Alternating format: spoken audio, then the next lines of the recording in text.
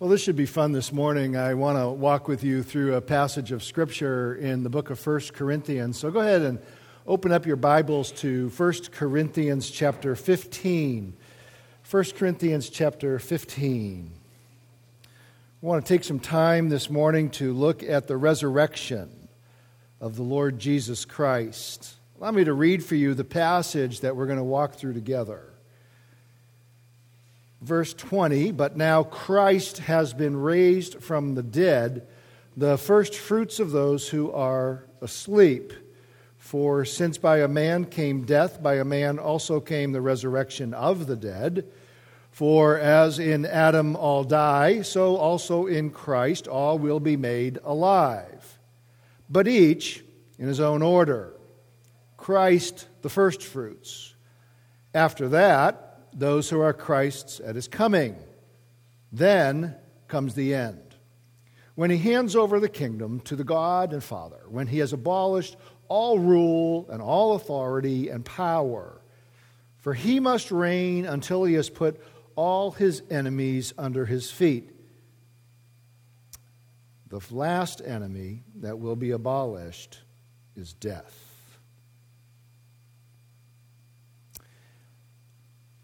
In the 2001 issue of Washingtonian magazine, the famous host of the political talk show on Sunday morning, Meet the Press, was Tim Russert, famous man.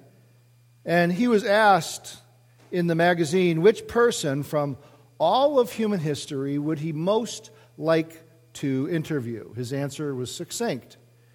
He said, Jesus Christ. He was on earth only for 33 years, and 2,000 years later, we still live with him and his teachings on a daily basis.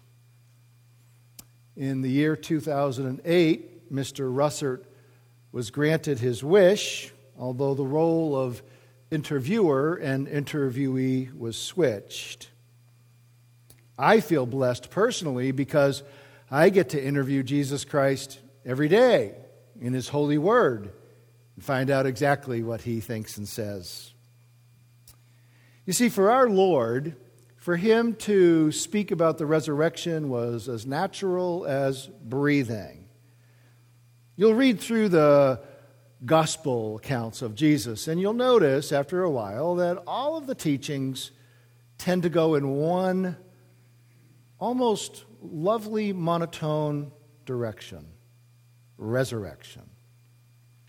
For example, he's arguing with a number of Jewish men, and in the middle of that, in John chapter 6, he tells them very specifically, no one can come to me unless the Father who sent me draws him, and I will raise him up on the last day.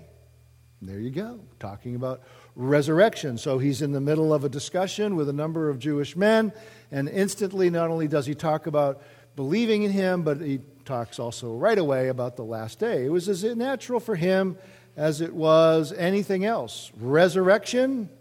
Of course, resurrection. It was no different than him teaching on faith or on marriage. But it was really the end point of everything that he taught. Marriage?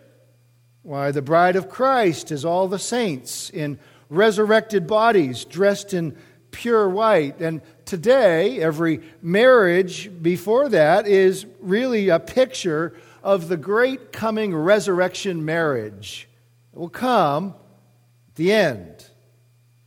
Or even if you're just talking about having faith, Jesus clearly says over and over again, he who believes in me will have everlasting life. Resurrection. It's just so easy. It's just so straightforward for him to think about things in this life is immediately to take them to their final destination where all things must go. Everything in life, in fact, is connected to resurrection. Did Jesus suffer? Well, yes, but he suffered for eternal good. Are you suffering? Scriptures tell you that there are rewards for suffering. We even looked at it several weeks ago when we looked at Matthew chapter 5, verses 10 to 12, where Jesus told his disciples that when they're persecuted for righteousness, to absolutely be exultant because they're going to inherit the same kind of reward as did the prophets of old, who he's talking about having a reward in heaven that lasts forever. The same way the apostles teach us, if we are suffering, to think immediately about resurrection. For example, Peter in the book of 1 Peter 5, verse 10 says, "After you have suffered for a little while, the God of all glory, who has called you to his own eternal glory in Christ, will himself perfect and confirm and establish and strengthen you." Everything goes to the end. Are you like Mary, anxious about everything that's going on in life? Jesus will tell you, well, Mary, you don't have to be concerned about everything in life. Only one thing is necessary. You, precious believer, need to be told that your Lord has overcome the grave. By his power you will too. Most certainly, unless his entire world falls apart and his word falls apart, therefore this entire world has to fall apart, and nothing here is valid or real. In that case, just let us eat and drink, for tomorrow we die. There is no meaning, there is no rationale. Everything here is merely for some kind of transient enjoyment, and every pain of life is merely something to be overcome, either through stuffing your heart with some kind of entertainment and gaiety, or trying to just fill your life with alcohol and drugs, which is where a lot of people end up going, sadly. Us, on the other hand, who have Christ, have a faith in Christ, whom God raised from the dead. And the Scripture tells you that if you believe in your heart that God raised him from the dead, then you will be saved. And that's rescued, that's delivered from your greatest mortal enemy, death. Maybe you're in a situation where you're loving life. Maybe life is great for you, and you're loving life, but your heart knows that that can't be permanent and that can't stay that way. And the fact is that you can't be truly happy until your resurrection occurs. Augustine wrote a great book called Confessions, and he writes about his life before he became a Christian. And in it he says, "I lived in misery like every man whose soul is tethered by the love of things that cannot last and is agonized to lose them." Resurrection is, in fact, the great solemn truth that takes the most sad hearts and gives it lift, and takes the most happy hearts and gives it meaning. Ask any parent, what's the worst thing that could happen to you as a parent? Your own death or the death of your child? Oh, you know that very, very well. That's easy. But what immense comfort there is in the truth that your Lord Jesus Christ takes your child to himself upon their death and brings them into eternal glory, where you will be with them again. In fact, those parents who suffer having children die like that can be comforted in knowing that not only does the Lord Jesus Christ snatch them away from this cursed earth to himself, he allows them never to have to serve a single day under the mastery of sin. To know that they will have a great and glorious resurrection, that they even now are in the presence of God Almighty, fully mature, simply awaiting a body, is to bring the heart the necessary grace and kindness and salve that it needs to navigate the future days of immense and terrible loss. I don't know how parents in this world deal with it. Do you? When they lose children, how do they possibly maintain sanity? How do they possibly maintain sobriety? I have no idea how they do it. I pity the person who doesn't believe in resurrection. I feel sorry for that. Our world has really lost belief in resurrection. I don't know if you're aware of this. There's some statistics that are done Back in the year 2000, about 20% of all burials were cremations. They're at 40% now and rising. So that most people, it seems like today, and I've been to a bunch of funerals lately, every one has been a cremation. It's so interesting. There's no longer the faith that you honor the body of the individual by placing it in the ground because you have faith in the resurrection of the body. It seems like now it's all about other factors that I could talk about, but maybe would take me astray a little bit. Then there's always the choice about what do you do with the ashes. Turns out that Disneyland today is a popular destination for ashes. In November of 2007, a woman was caught spreading the ashes on the Pirates of Caribbean ride. And they've actually had to go out now and buy special HEPA vacuum cleaners that can zap up the very tiny, fine particulates and pieces of bone. Sorry about that. And so they have to call out now, and they have a special code at Disneyland. HEPA cleanup, but it's not aisle 5. It's like Pirates of the Caribbean. I feel sorry for the parents. What do they say to their little child? I'm sorry, sweetheart, that is not Tinkerbell's fairy dust. But it's such a problem now as people don't know what to do with scattered remains. You have all this going on today. Of course, it's also probably correlative of the fact that our churches have also lost faith in the resurrection. Whenever a church makes relevance its goal and trying to relate to where people are at and not focusing on the singular critical issue of Christian faith, resurrection, and when they make the affairs of this life to be so ultimate, it's natural then that you're going to minimize resurrection, or you're going to kind of append it onto the end of the Christian life as, also at the end you get raised from the dead. And that's too bad. That's great sadness. If certainly Jesus' own disciples were probably indicative of the way we actually are. Every time he would talk to them about himself rising from the dead, it seemed like they would check out. And they wouldn't figure it out, and they couldn't understand it, and they wouldn't be able to put it together, but they didn't even ask the questions to put it together. And over again, Jesus would say, well, it's written, and it's going to happen, that the Son of Man is going to be betrayed, and he's going to suffer the scourging under the chief priests and the elders and the scribes, and they will crucify him, but on the third day he will rise. And then it appears that the disciples said, well, that's great. What time is dinner?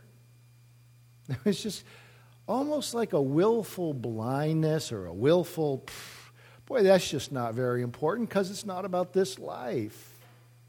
How different was our Lord, who just seemed to talk about resurrection at every opportunity, every point, every way that he could. Every teaching seemed to tend to resurrection. Here in our text, we're actually dealing with a section where there are people who are exhibiting disbelief or unbelief in resurrection. If that sounds strange to you in church, just think about the reality of our human hearts. Things that we haven't seen, things that we tangibly can't hold, for example, a resurrection, which is obviously in the afterlife.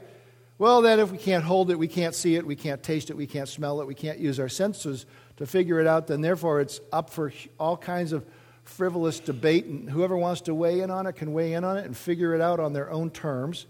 That certainly appears to have gone on in the church of Corinth. We're almost the beneficiaries that it did go on in their church, because then Paul wrote 1 Corinthians 15 to set them straight, and we have that for the guidance of our faith. I mean, go back, if you would, to verse 12?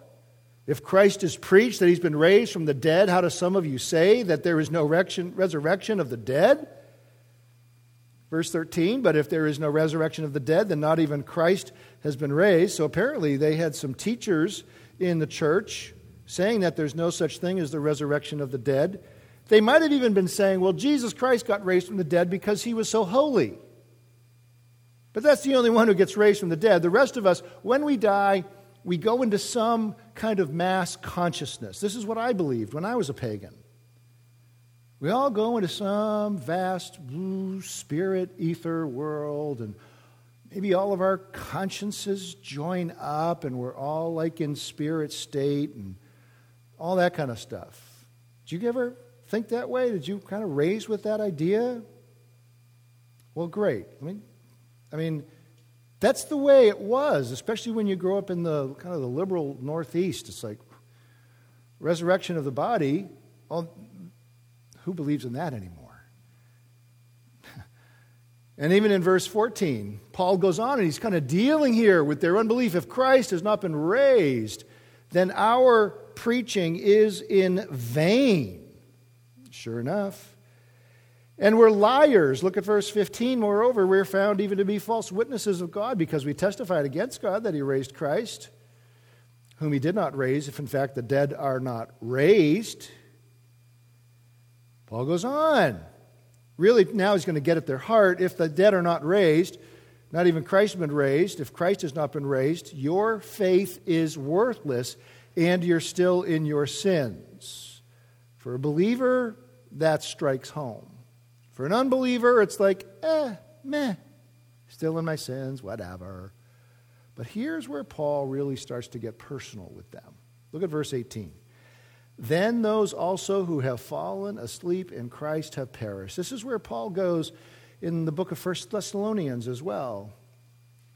The people whom you love, people who died already in faith in Christ, they've perished. They're no more. They're gone. They're empty.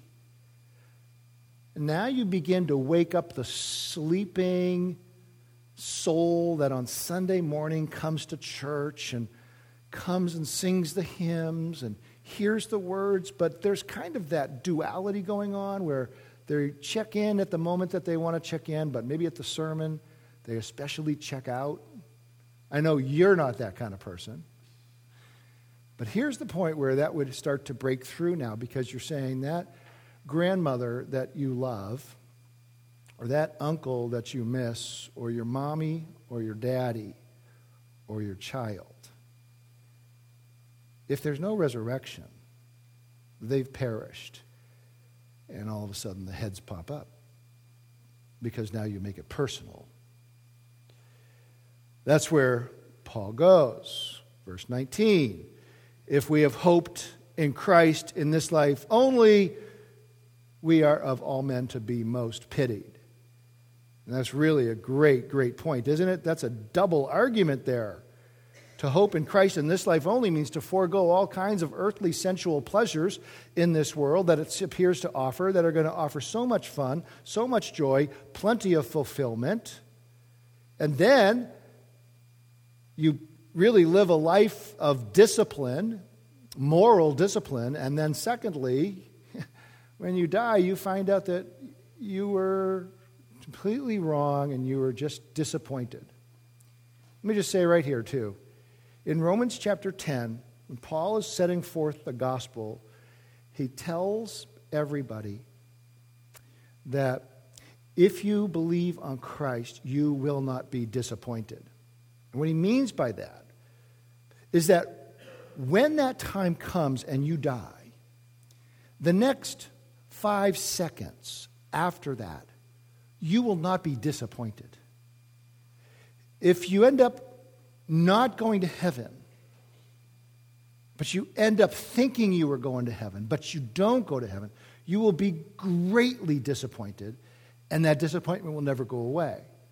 But he's very clear, as a Christian, as a person who has repentantly trusted in Jesus Christ and obeys his teachings out of a heart of love and faith, not sheer duty, but sheer honor for his own sake, that person goes to heaven instantly upon death and into the presence of the Lord. Because resurrection is such a central topic to our faith, and because it's so great, and because it's so permanent, because it's so important, I want to walk through with you then the text that we read earlier, and I want to pull out for you out of these texts 6 words of resurrection.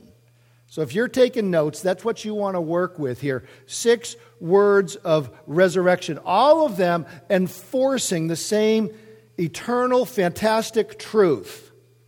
Resurrection. so permanent, so glorious, so worth suffering for, so worth orienting life to attain, so worth having faith in Christ to hold on to, that it is, in fact, everything. Eternal life, resurrection. And we'll start in verse 20, and the first word of resurrection is simply the word raised. Join me, please, back in verse 20.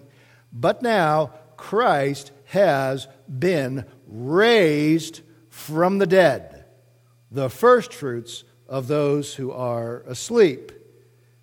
Again, as I mentioned earlier, Paul is arguing from that position that was also mentioned, as I said, over in 1 Thessalonians, where the idea is that he's the first fruits of those who have fallen asleep. Those who have fallen asleep are those who have already died in the Lord.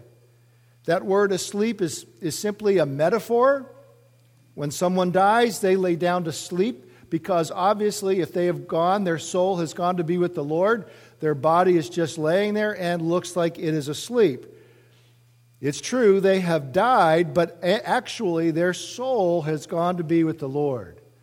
So to use the word died or dead or death isn't really the best and accurate word. They're not dead. They're actually alive. The spirit part of them in the presence of God Almighty, and they are beyond pain, suffering, sorrow, and they are in the presence of the Lord. Forever. Forever. So that's why he uses the metaphor. And he's getting again at their hearts, isn't he? He's getting at their emotions here so that you understand that he's the first fruits of those who are asleep. The first fruits being that wonderful Old Testament truth that you had 2 times a year to raise crops. You sowed and harvested, and then later in the year you sowed again and harvested again. And the first fruits came out of that first harvest, and a portion of it you brought over to the temple, and you offered it to the priest, and the priest, some of it they used for the feeding of their own families, and some of it was offered to the Lord. Christ was the first fruits. He was the early harvest, you can put it that way, of those who get resurrected. But there's those coming later, and in this case he's talking about those who you already know, who have already gone on to be with the Lord, who have died in faith in Christ. So that's the idea there. The word then being raised. It means to get up, as if to get up from bed or to get up from lying on the ground. But here in these kind of contexts, raised means that the dead get up and live, listen, in a body. They get up and they live in a body. Remember the time John the Baptist's disciples came to Jesus. He's pretty close to 2 years through with his 3-year ministry, and John the Baptist is in prison. Some of his disciples come, and they come with a question from John the Baptist. Are you really the Messiah? Is the gist of their question. So Jesus says this, that they're to take back to John the Baptist. He tells them, answer this way. Tell John this. The blind receive sight, the lame walk, the lepers are cleansed, the deaf hear, and the dead are raised up. Now, what's so funny is, at this point, John the Baptist's disciples, when they heard this thing that the dead are raised up, they should have. That's just such a game changer. They should have just fallen down in the dust and worshipped. Actually, they probably should have already been worshiping. When you talk about blind receiving sight, you and I have never seen that. We've never seen all these great miracles of lame people walking, lepers get cleansed, deaf people hearing. Instantly, creation, ex nihilo, out of nothing, God creates, God does the work, and all these things happen. But when you get to the level of the resurrection of the dead, you're in a category unto itself. The entire body brought back from death, because the person who can do that has power over death. So I imagine they went back to John the Baptist and said, oh yeah, and by the way, the dead come back to life, as if to say, yeah, he does all these things. I'm like, what? He raises the dead to life? Man, are you familiar with partial resurrection? One day, Jesus raised a little girl who had died in the home. Do you remember that? It describes, I think it's Mark 7 somewhere, and he says to her, Talitha cum, which means little girl, arise. And so what does she do? She rises up, she gets up, and she asks Mom and Dad for food. Can you imagine the excitement for Mom and Dad that day after she had died from a probable sickness? Then there's a funeral march going out of a city called Nain, and a widow's only son is being carried on a pallet, and Jesus walks over to the funeral march, which is a little rude in and of itself, and then he commits the ultimate act of rudeness. He touches the dead body. But when he does, by the way, that would have made Jesus unclean in that culture, but by touching that dead body, he makes it not only clean, he raises the young man to life. Can you imagine the joy of the mother that day?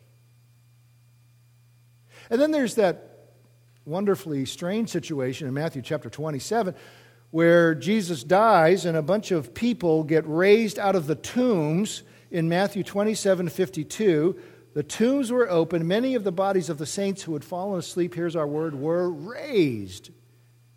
Imagine the astonishment of the people. All of those three scenarios I just shared with you, all of those people got partially resurrected bodies. The thing is, they didn't get eternal bodies. They were still in their earthly bodies. All of those examples are harbingers of something better to come, the permanent resurrection that our own Lord had upon his own resurrection. That's what's going on here back in verse 20. Now Christ has been raised from the dead, a permanent resurrection body. That's the idea here. This is a body that is impervious to suffering. This is a body that has no tear ducts. It cannot cry. It cannot feel sorrow. It can't get tired after working. It can't have any body aches and pains. It cannot inherit any disease. It cannot contract any sickness. This is a body that is created by the eternal Creator to live with Him, beholding His glory for all eternity with the emotional and spiritual capacities so that throughout all the successive ages of eternity, it may increase in absorbing and understanding and appreciating the greater glories of God that must be forever and eternally greater revealed so that the soul of the eternally resurrected person is enjoying the magnificence of God as He shows Himself more and more throughout all eternity. So not only is this a soul that doesn't experience any more of the kind of human pain that you and I experience on and on and on, and that we've known all of our days, and probably shall increase until the day we die. This is a body unlike even that to which the only thing we know. So magnificent, so glorious, so rich, so full. It is, in fact, the most exciting fact in the universe for you and I.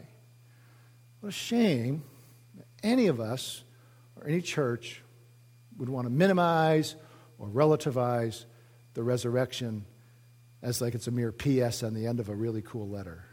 Huh? So that's the first word, raised, raised. Then there is a second word. And this word is kind of like the, well, what else, Ted word. It's the word resurrection. Let's look at verse 21 together. For since by a man came death, by a man also came the resurrection of the dead. The word resurrection is anastasis. Last week I was greeting some of you with Christo anesti. Christ has risen. Greek form of the phrase, anastasis. And what's so fun about this verse, by the way, every once in a while you'll come across a verse like this.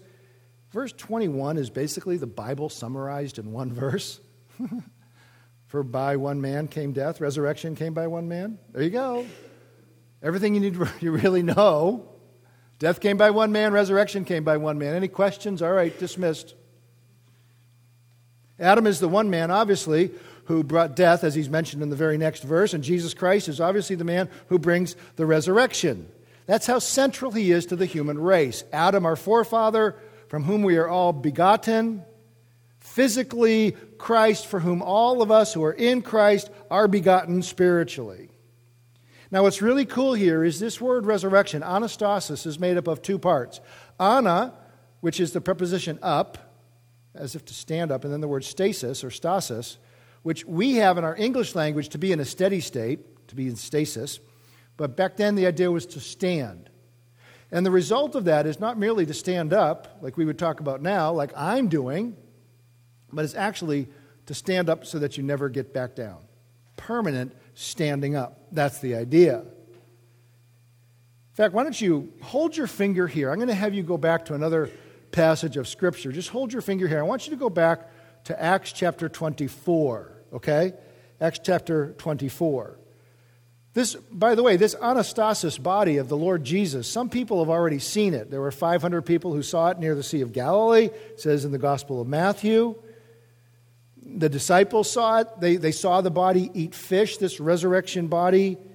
The disciples, they actually saw in his resurrection body something that he still has with him, right? The wounds in his hands and feet.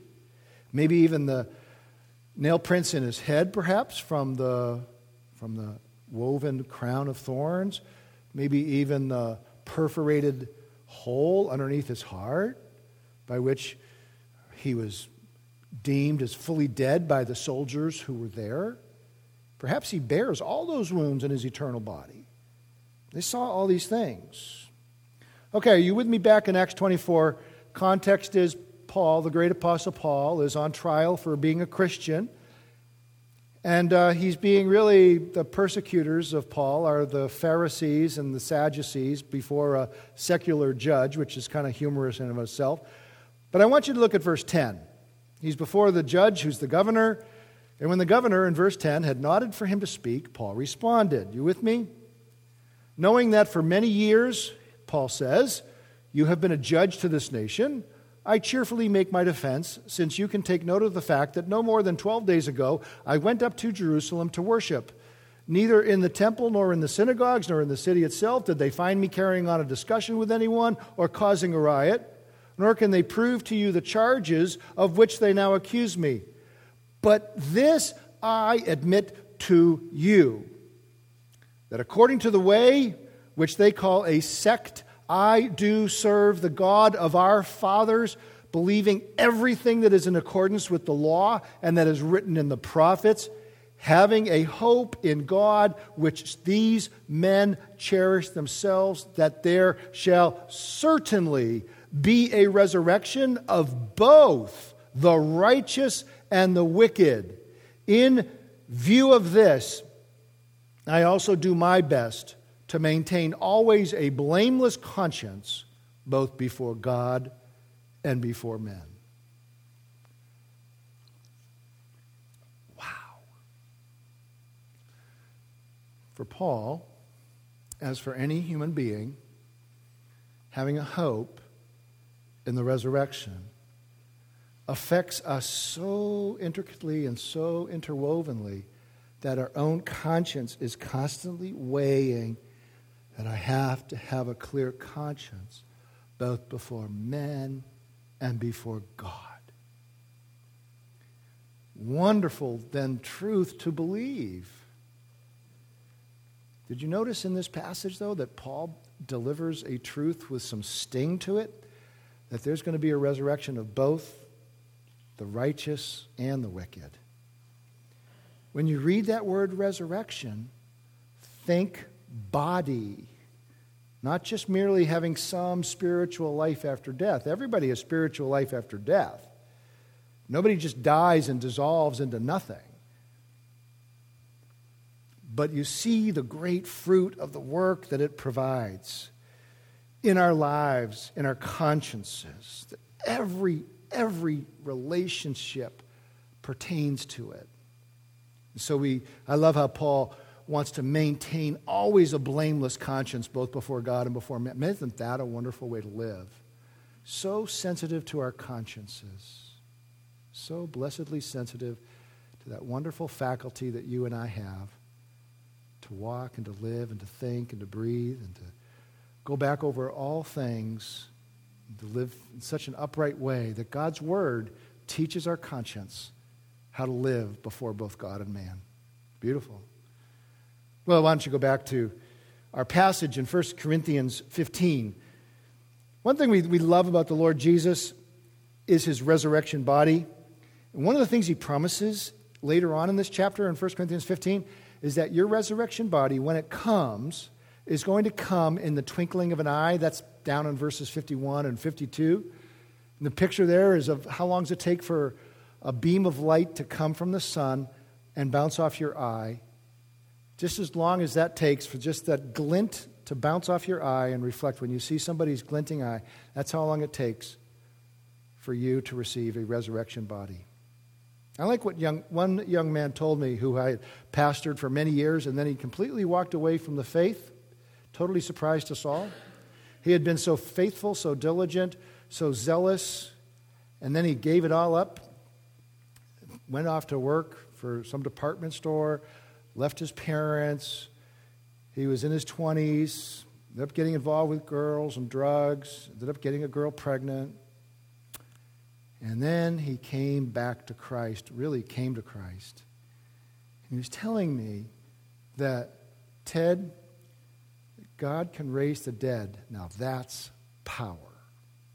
He had a new and fresh appreciation for God. Power. Isn't that, I guess, part of the problem maybe? Is that we tend to forget what real power is. We tend to renegotiate the terms. Power. What's power? Granting to us a resurrection body that lives and dwells forever. Forever. That's power. Okay, so that's our second word of resurrection. The word resurrection itself, anastasis, just like the girl's name, Anastasia. It's resurrection. Okay, third most important word here, a third word of resurrection. Join me, please, in verse 22. For as in Adam all die, so also in Christ all will be made alive. That's the word, made alive. It's a parallel to the previous verse. Those two verses, 21 and 22, are parallels to each other. Only this word, made alive, means to take something that has been long dead and to refashion it so that it comes to life again. Whereas, resurrection is just the actual doing of the resurrection. This is two combined words of life and make or do, and smushing them together into one wonderful Greek word that means to take something that is dead and to refashion it and to make it permanently alive. It's a rich word. I don't know if you follow what people are trying to do these days with cryogenics. They pay some weird sum of money and they stick some part of their body into a tank of super cool dry ice, and they hope the power doesn't go out someday. And they keep that part of the body in dry ice in the faith that someday science is going to come up with a way to reattach, let's say it's their head in the cold tank, to a body. And somehow they're going to live again on top of an old body. So you're going to have this ancient head with, I guess, a young body. I don't find it particularly attractive, but I guess I do understand where if I didn't have faith in Jesus Christ, it would be, okay, well, at least I can live again, maybe, hopefully. But it is certainly a vain idea, is it not? Pretty selfish. So I want to live again on my terms, not on God's terms. But this is even better than that. This is actually not just being a long time dead and then kind of getting back your same body. This is, being a long time dead and then being refashioned into something a whole lot better. That's the idea here. 150 years ago, science of the day taught spontaneous generation. Some of you who are maybe my age might remember. I remember being in 10th grade and my biology teacher laughing and sneering at the people who used to believe in spontaneous generation. For example, I used to teach, in the early 1800s, that if you take a barn and you put a shoe in there and you can put some hay in there, then in a few days what you'll have is baby mice. It's called spontaneous generation. They believed they couldn't figure out how baby mice would show up in a shoe, in a barn, with hay in it. And so, of course, our biology teacher laughed at it. And then the next, because it's so stupid, the idea that you can create life from non-life. Come on, right? How silly is... And then the next class, he taught us evolution. There was this big bang of material, and it splattered all over the place, and we came out of that. And he wasn't laughing anymore. No difference whatsoever, actually. One was just big, one was just small, but it was the same principle. They believed that life came out of nothing, and that's what people believe today. No difference. Kind of sounds ridiculous. But this word here, make alive, is not a genesis. A genesis, like the book of Genesis, is to make life out of life. Really it is, because God establishes life, and then you see all the fruit trees, they're all going to spawn according to their kind. And the mice, they're all going to spawn according to their kind, right? And the grass and the fish and the birds. And they're all going to populate after their kind. It's life out of life. It was kind of the idea, a genesis. And it was actually Louis Pasteur who debunked spontaneous generation with his theory of biogenesis. And he was hailed an amazing guy. Life only comes from life, and Louis Pasteur proved it. Of course, all they had to do was read Genesis chapter 1, and they would have got it out of there all the whole time. But this is even better than a genesis. This is life out of death, not life out of life. See that? This is life out of death. As in Adam all die, so also in Christ all will be made alive. It's life out of death. Amazing. By the way, every one of us who are believers in Christ are regenerated. We actually already have this reality within us. We have the down payment of the Holy Spirit within us.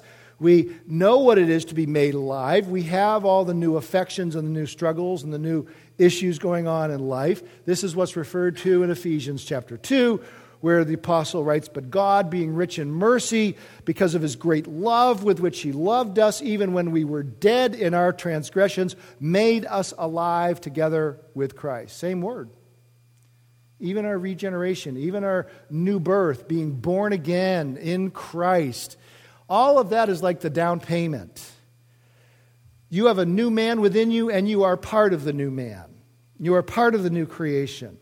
And as such, all the spiritual realities of death and life are now available to you. You see them. The black and the white, you see it. You know that really the things that people say are gray are not gray. They're black and white. And all that is just a down payment that one day the regeneration that you have experienced as a repentant believer in Christ is going to be made full. I mean, what do you get? When you buy a car, how much do you have to put down? Right? Not much these days, right? Or a house, I guess you have to put down more for a down payment on a house. How much is the down payment of our regeneration compared to our resurrection? Probably pretty substantial, because we get to see the eternal realities. We get to know the eternal realities, and we get to grow in them, so that as life goes on, we grow deeper in the faith. We grow deeper in our understanding of Christ. We yearn and desire and mature in holiness and righteousness and love for the brethren. All these things then become more and more precious to us. Pretty substantial down payment that we've already got in the Holy Spirit. But I do want to say this. The fact that you struggle with sin so much is actually the proof that you're regenerate. It's the proof that you're right where you need to be. It's the proof that you're on your way to heaven. It's the proof that all of God's good promises are going to come true in your life because you struggle so much with sin. That's actually the evidence of the Holy Spirit at work in your life. He's not letting you go your own way. He's not letting you go to the blindness of your own condition. It's certain evidence that you have been made alive, in other words. That is the normal state of the Christian in this world.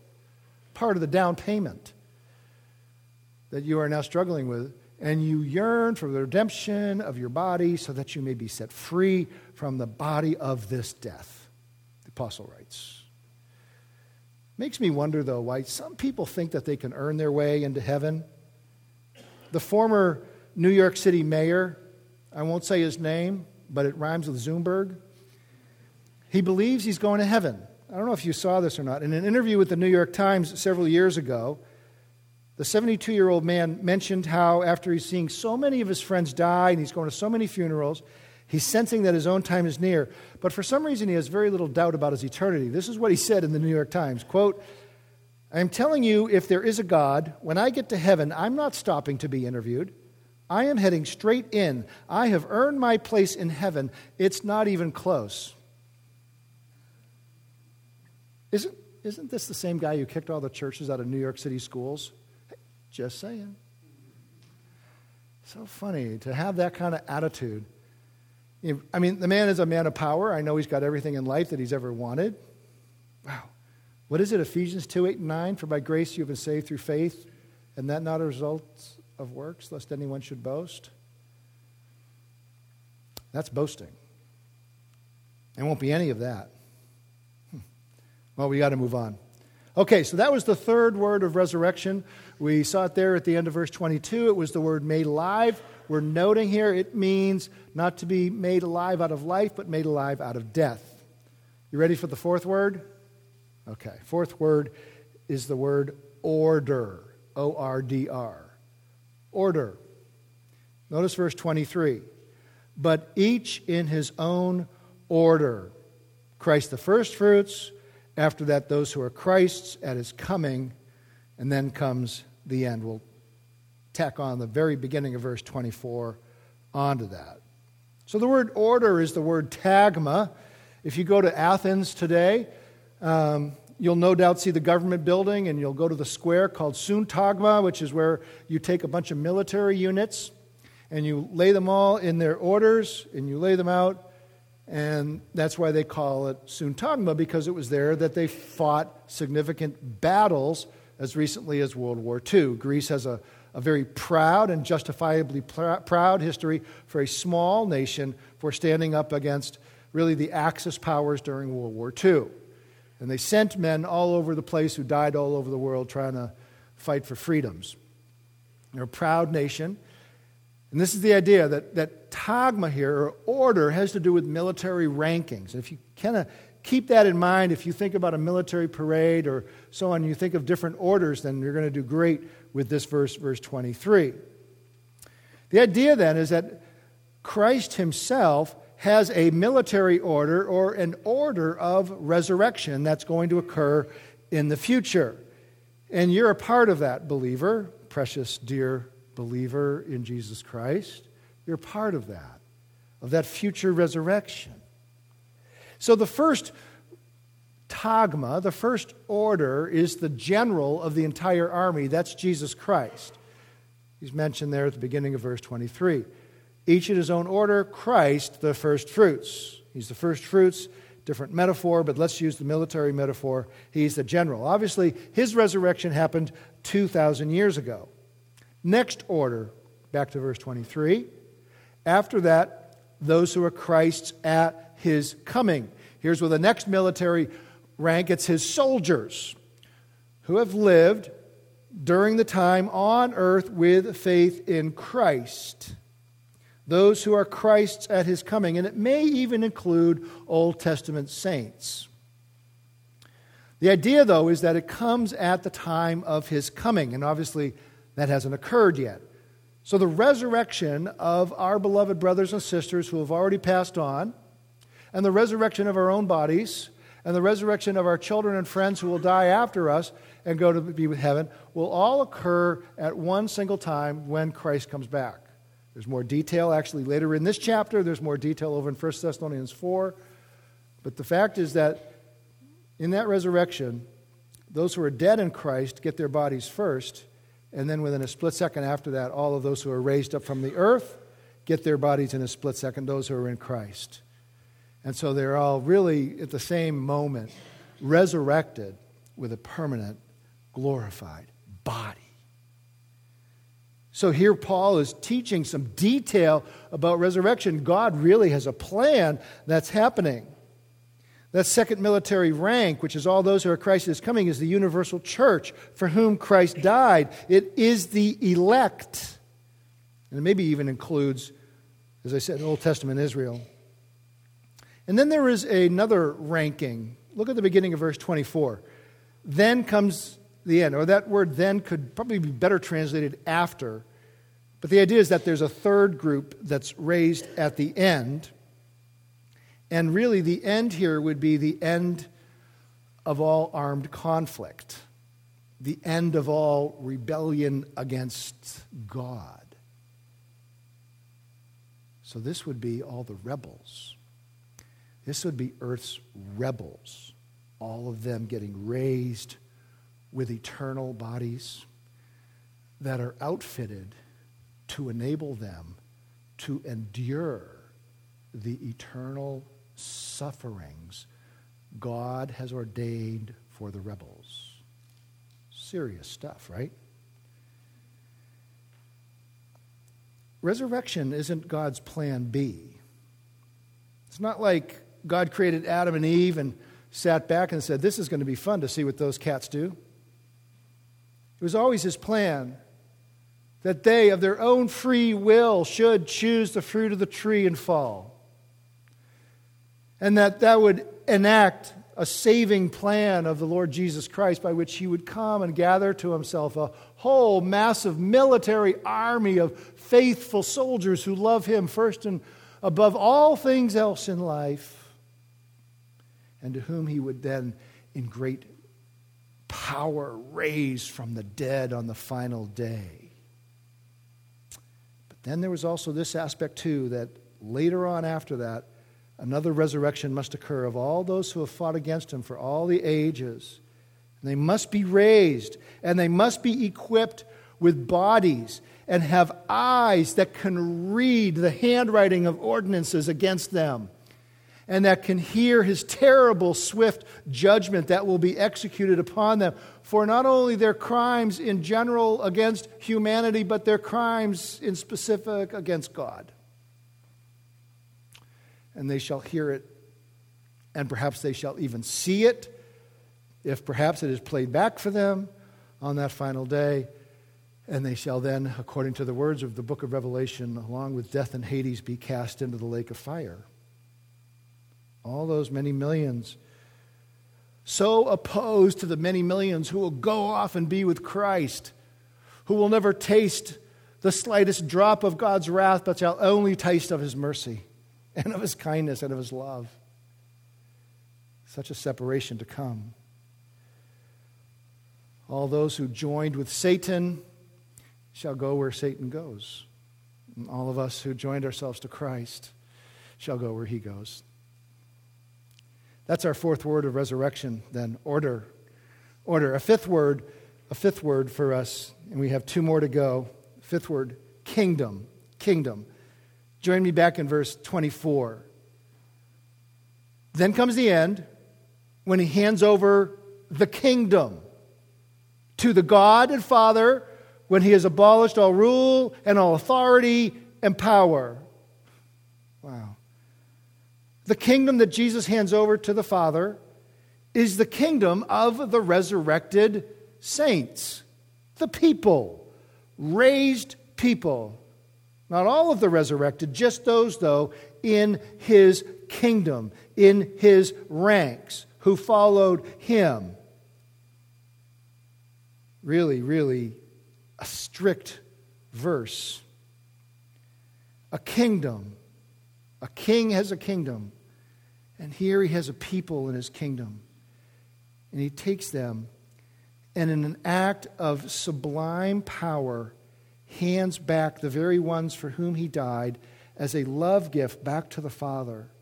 Here with the word kingdom, to establish the fact that he is in fact the king over all humanity. And he gives eternal life to as many as whom the Father has granted him. And so he grants back to the Father as a way to ultimately honor the great God and Father of us all, and who architected the great and glorious plan of salvation, who ordained in great mystery that Adam should die, and who ordained in just as great a mystery that you should be born of your mother and live this life and hear the truth and come to know him who is life indeed, be made like him like one of his brothers, and brought at the end as part of his kingdom. What will it be like for you on that day when he hands you over to the God and Father, except for the word glory? Glory. You who were broken in Adam beyond repair shall have, as the scriptures foretell, glory. Glory. You. Yes, you. If you had any less, God would not be true to his word, and the value of Christ's death and resurrection on your behalf would not have been delivered and made plain. You shall have glory in the kingdom of our Lord Jesus Christ.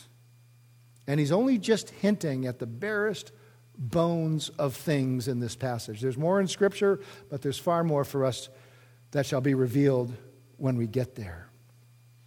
You ever notice that so many of Jesus' warnings against hell were physical? Oh my, they were so physical. He would talk about gnashing of teeth. He talked about a worm that never dies, that continually eats. He talked about lakes of fire. Oh, all these kind of things. Almost all of his descriptions of hell were not spiritual, they were physical.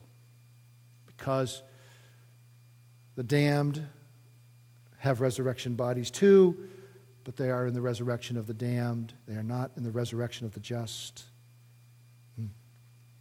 Why is it that people want to live to 150, do you think? Why is there such a push today to figure out a longer way to live? I mean, when the body gets old, it's really not all that fun to live, frankly, in many ways, physically anyways. Why is everybody wants to live? Because they want to push out of their minds the fact that is ingrained in every one of us, that we know that we shall go on living after we die, and the truth is imprinted into us by our Creator that when we live after we die, it shall be in a body. So if I can live 150 years, I can push it away. I don't have to think about it. I don't have to let it affect me. Death comes but to all, does it not? Several years ago, CNN featured a guy who started a church in Nashville, Tennessee. He's the same guy who did the Supersize Me on McDonald's. Did you ever see that? Morgan Spurlock. CNN, of course, wanted to promote the church. Quote, this is what they said: there's an atheist church called the Sunday Assembly. It's a gathering place for people who want community, who want to be part of a group to talk and vent about life's problems without being told they are going to hell if they don't do X, Y, and Z. It's all the good parts of religion plus great pop music. And it says this, but no God. No God? No God? How cruel. How harsh. No, God? God's so good. Why would you ever want to do that?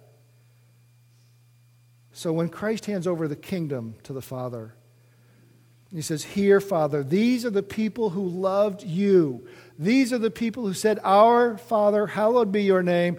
Thy kingdom come. Thy will be done on earth as it is in heaven. These are not the people who were the rebels. And then lastly, we have to finish up with this, please. Our last word of resurrection after kingdom, our sixth and final word is abolished. Abolished, which means to destroy or to make something powerless. Join me in verse 26. The last enemy that will be abolished is death. I mean, even if you could live to 150, 190, death is still coming. And it's all powerful, in other words. It chases you down. You can't escape it. Nobody escapes death. But man, you get resurrected with Christ. Hey, guess what? Death is powerless to you. It's been abolished. Christ's last enemy, then, to be defeated is you. Only you being dead. He wants to defeat you being dead. And he does that with resurrection. So he'll abolish death by creating an everlasting resurrection body that you will live in forever. You see, if the body was not necessary for living forever, we could all be joined together in some pseudo-spiritual condition and consciousness, but then Jesus Christ would never get the victory. And the fact is that if we lived after death without a body, we would be less than we are now. Some victory that would be. Some triumph that would be. We wouldn't have the means to sing. We wouldn't have the means to extol. We wouldn't have the means to communicate. We wouldn't have the pleasure of thinking. We wouldn't be able to taste and hear and do all the wonderful things that these bodies love to do. But we shall do them all and more for eternity. We shall not be less than we are now, but we shall be more. So abolish death. Death has to be destroyed. It must be overcome so that body and soul can be put back together again forever. And it must be put back together again in such a manner that death can never, ever touch it even again. It can't even get close. So these are our 6 words of resurrection. Raised, resurrection, made alive, order, kingdom, and abolished. And all of them together clarifying for us the central fact of our religion as Christians. The resurrection is guaranteed. It is coming for all. And it shall be absolutely glorious, absolutely permanent, and in every way the total desire of everything that is in our God-created hearts. That's why you yearn for it in your body. That's why you think about it. That's why you care. Your greatest enemy is not yourself. Your greatest enemy is not Satan. Your greatest enemy is not the world. It's not your spouse. It's not people at work. It's not your family. Your greatest enemy is death. And death has been conquered by your Lord. Shall we pray to Him? Lord Jesus, we want to give you great glory and honor, and remember that in your resurrection you didn't merely accomplish something that was great for yourself, but you accomplished something that was great for us. Having borne our sins in your body on the cross, you raised us in your body in resurrection. Thank you so much. And now grant to every one of my beloved brothers and sisters here a peace of conscience, a joy and comfort in knowing not only has Christ been raised from the dead, but so shall they by the very power of His word that raised Him from the dead. It's in His name we thank you. Amen.